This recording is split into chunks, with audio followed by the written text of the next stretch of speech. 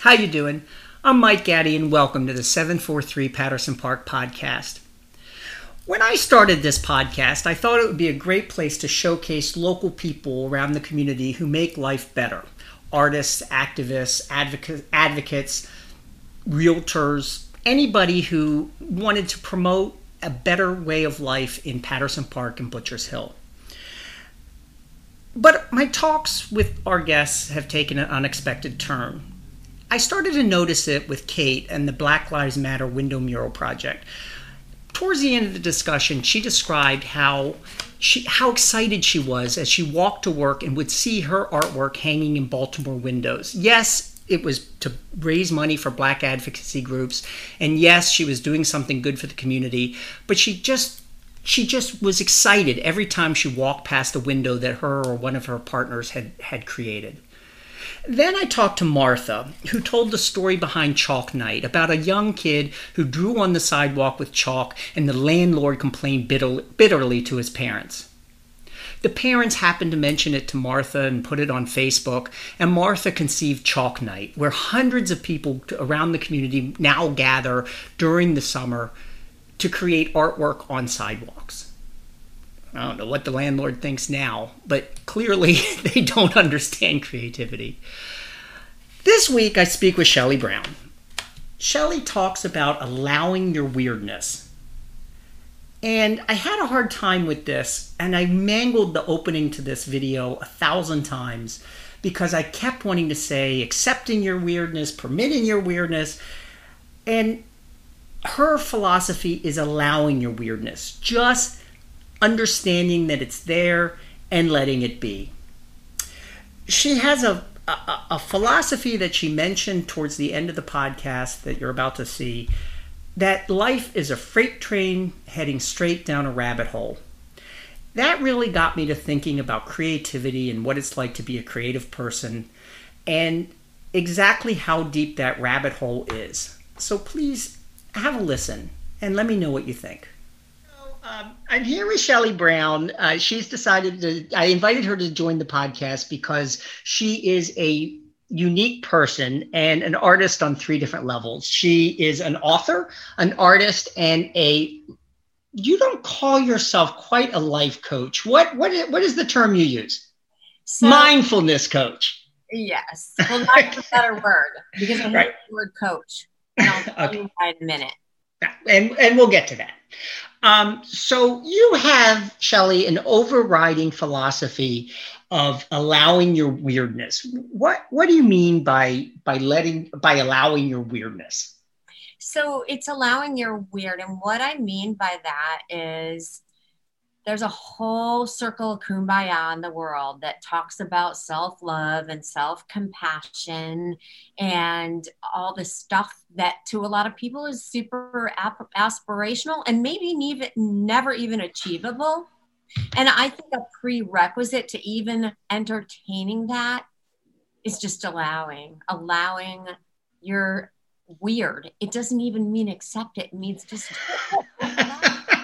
Yes, yeah, you might. All right. So,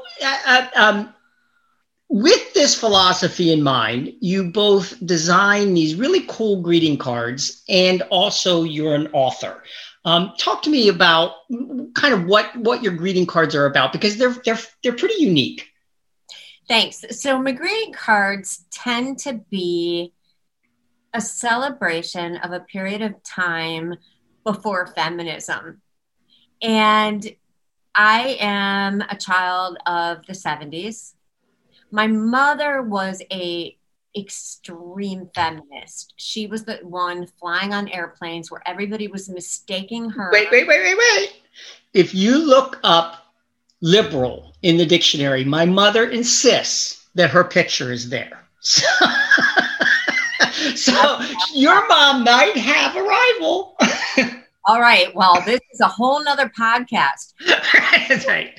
Honestly, my mother was on airplanes and people were mistaking her as a flight attendant, or as they called it back in the day, stewardess.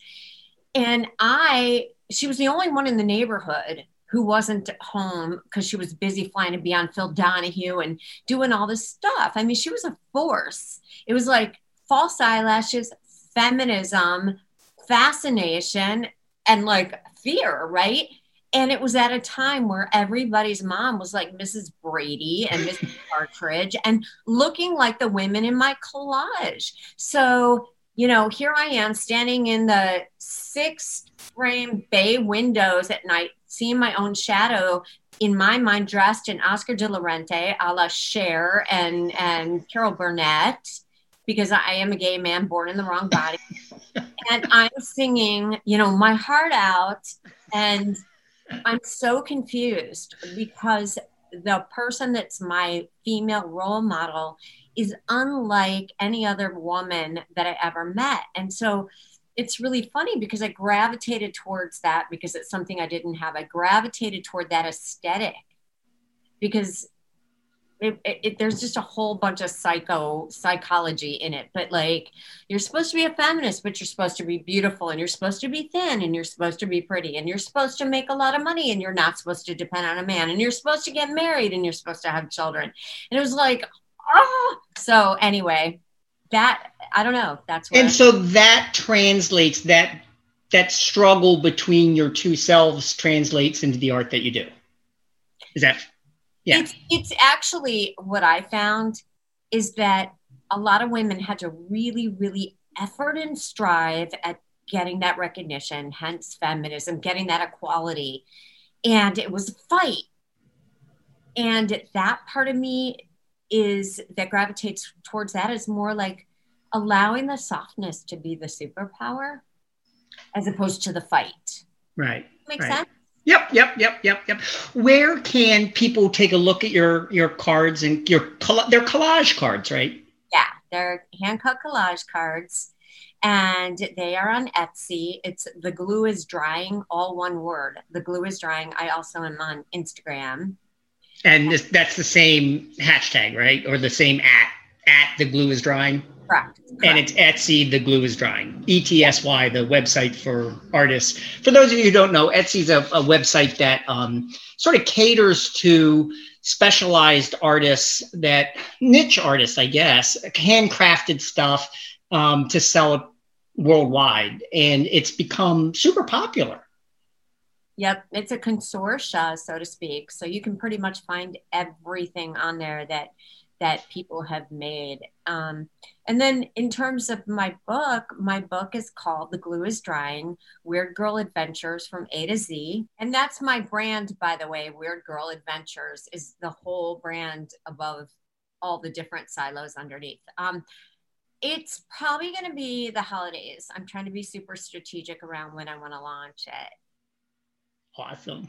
That's so awesome. And is the book going to be, how can people preview the book and then buy it? So I also have another Instagram website. I saw that. It's at Weird Girl Adventures. And I'm starting to put little excerpts from the book, which is a bunch of really quirky essays about our collective adventures as weird human beings. So when you describe your collective adventure as a weird human being, give me an example of like what one of these adventures for you looks like. Because I can tell you mine, but they're not G-rated. So, okay, here's a weird adventure. So I meet somebody online. We have this like beautiful date. We actually have another date. I meet his children, his adult children. He invites me for Christmas. I'm unemployed. I go buy like little trinkets for the adult children because I don't want to come empty-handed. I don't know what time he's going to come get me. So like 3 days before Christmas, I call him and somebody answers the phone and is like, "You need to stop calling my boyfriend."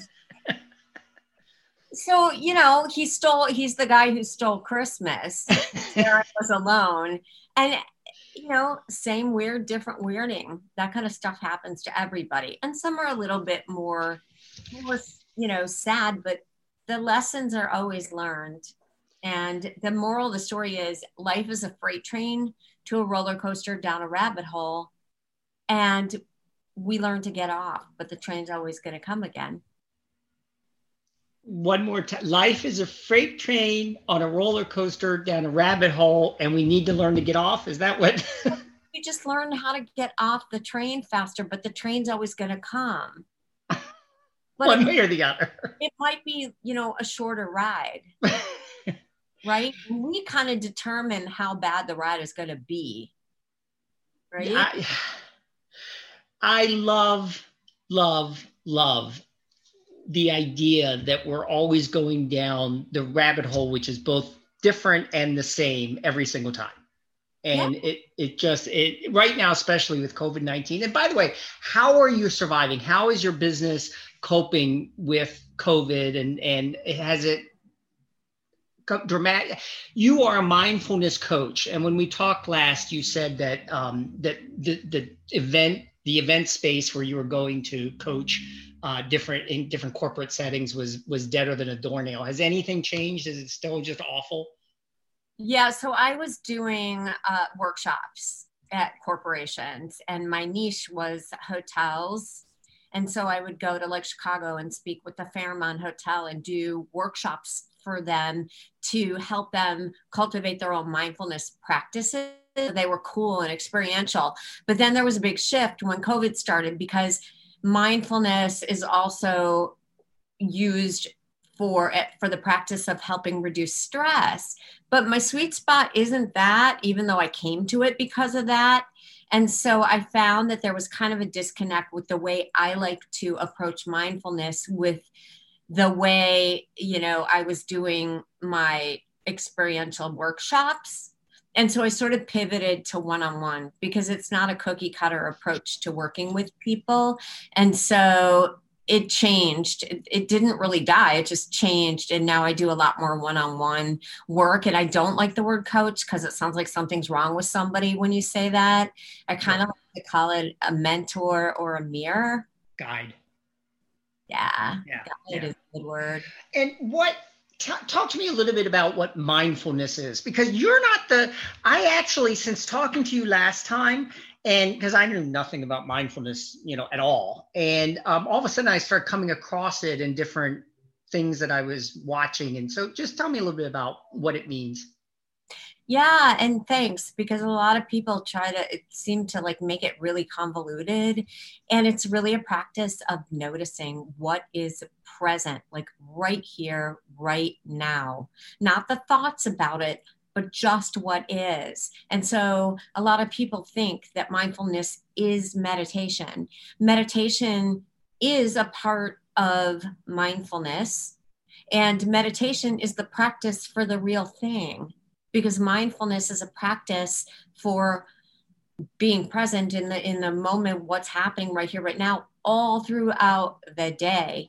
And also, I like to remind people that in order to be quote unquote mindful, meditation isn't required, but it's certainly like using a dumbbell for bicep curls. I mean, if you want to get fit, you have to work out. And if you want to be mindful, one of the vehicles towards practicing mindfulness is meditation, but it's not the only way. Art is certainly one really important way. Music is another way. Listening, exploring what's present with your senses, no matter what you're doing, is another way. And as a person who is completely ADHD, it's probably something I need to focus on a little bit more, because I'm just becoming aware of my surroundings. And squirrel! Well, you did say it's something I need, and that's kind of a judgment, right? So you don't need to, might be something you want to do. And you're not unlike most of us. We have 80,000 thoughts a day. So squirrels are always there, and they will always be there. It's noticing when you get pulled away from that squirrel and then coming back. That's the practice.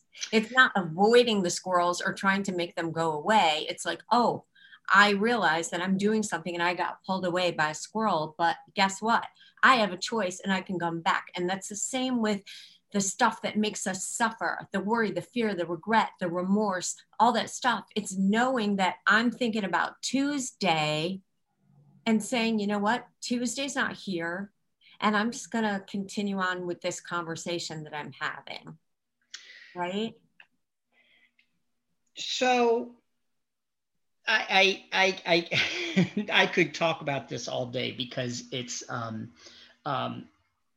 very rare that I talk to an artist who has all these disparate layers to what they're doing, and I think it's really, really super cool. How long have you been in the area? How long have you lived in Patterson Park? So we've only been here for 2 years. We're from Chicago. And how has it been, the transition between coming from Chicago and moving to Baltimore? Because I moved from Florida and people tell me I'm crazy. And I actually really am, especially right now with what's going on, like super happy that I moved from Florida. But has it been a big shock moving from Chicago to here? I think I'm fortunate that I did move before the pandemic. Had I moved during the pandemic, it would have been a different story. But when we moved here, I got a job teaching spin even before I moved to town. I'm retired as of about, I don't know, 10 months ago. I don't teach anymore, but as of March. Oh no. I'm retired too as of March. Now I'm doing a podcast. I love it. And how smart you are with the way that you've approached it. But yeah, I didn't miss a beat. And then, I was doing some art shows and things like that. The hard part for me is I really do like this city. The hardest part for me is that because I'm not from here and because I don't have those long-standing friendships, it feels a little bit isolating because I'm not in a major city where like Chicago or New York, where you walk around the streets and, but it's a great town, and there's some really talented, amazing, and brilliant people, not just in our neighborhood. And there's a lot in our neighborhood, and I see the fantastic stuff people are doing. Yeah, there's all this stuff going on, which I had, I went to school here and I lived just a few doors off the park when I was in college, and it looked very different then. Now it looked then like our neighborhood here. We live, Patterson and Madison. So this neighborhood looks like that neighborhood did back when I was in college. But now there's just all this art. I talked to Kate last week on the podcast, who does the Black Lives Matter murals. I had to practice saying that like 10 times for the podcast, by the way. Yeah. And, Kim Wiggins has a million projects going on. Martha has critters and, a million things going on. There's all these artists who are producing all this stuff. And it's both like sort of under the surface and really obvious at the same time. So I'm really happy that people like you have taken the time to come on and join us on the podcast, because it really kind of shows everybody in the neighborhood what's going on right under their nose. I think it's such a gift that you're giving our neighborhood. I really do. I don't know. I know a lot of people that have podcasts, and I don't think that people thought of it as much as giving right back to their own community. Well, I feel like I'm in the presence of greatness because, everybody I talk to seems to have projects going on that are really community driven. And I think some of that's a function of Baltimore, to tell you the truth. And even walking down the street when I'm picking up trash, people stop their cars and thank me for picking up trash. And, meanwhile, out the other window, they throw cocaine. I'm kidding. All right. I think there's a spirit of giving that's been a huge part of this quarantine. And, my cards are like, look, you can't be with somebody, send them a card. You know what it feels like to open the mail and get a card? I love it. And you and my husband both. Matthew sends greeting cards, and his sister sends him greeting cards all the time. And I think, some of these traditions are just, especially right now, are really important to to keep going. Of course, our president broke the mail, but right. I know, right? All right, well, Shelley, thank you. I could have talked to Shelley Brown for another 3 hours. Our conversation did continue, as you could probably tell from that hard edit there at the end, but I wanted to end it there so we could fit in a reasonable time. Her philosophy of allowing your weirdness, though, really from the beginning reminded me of one of my favorite people in Baltimore City. She's one of the reasons why Matthew and I moved here. And I grew up with her and watching as she created artwork that always reminded me of, say, Norman Rockwell or some of the painters, some of the great painters that would create imaging of a more nostalgic, innocent time. She'll probably kill me when she hears me say that, because I don't know that she's a big fan of Norman Rockwell, but it's that idea of innocence behind her art that really kind of has always spoken to me. Next week, I'll sit down with my aunt right here in the studio. It'll be the first time somebody's actually live in the studio with me, because she's part of our COVID-19 bubble, so she can be here. I'm really looking forward to our conversation. If there was anyone who allows her weirdness and allows that to shine through in her creativity, it's my aunt. So please join me as we talk to my aunt right here on this 743 Patterson Park podcast next week.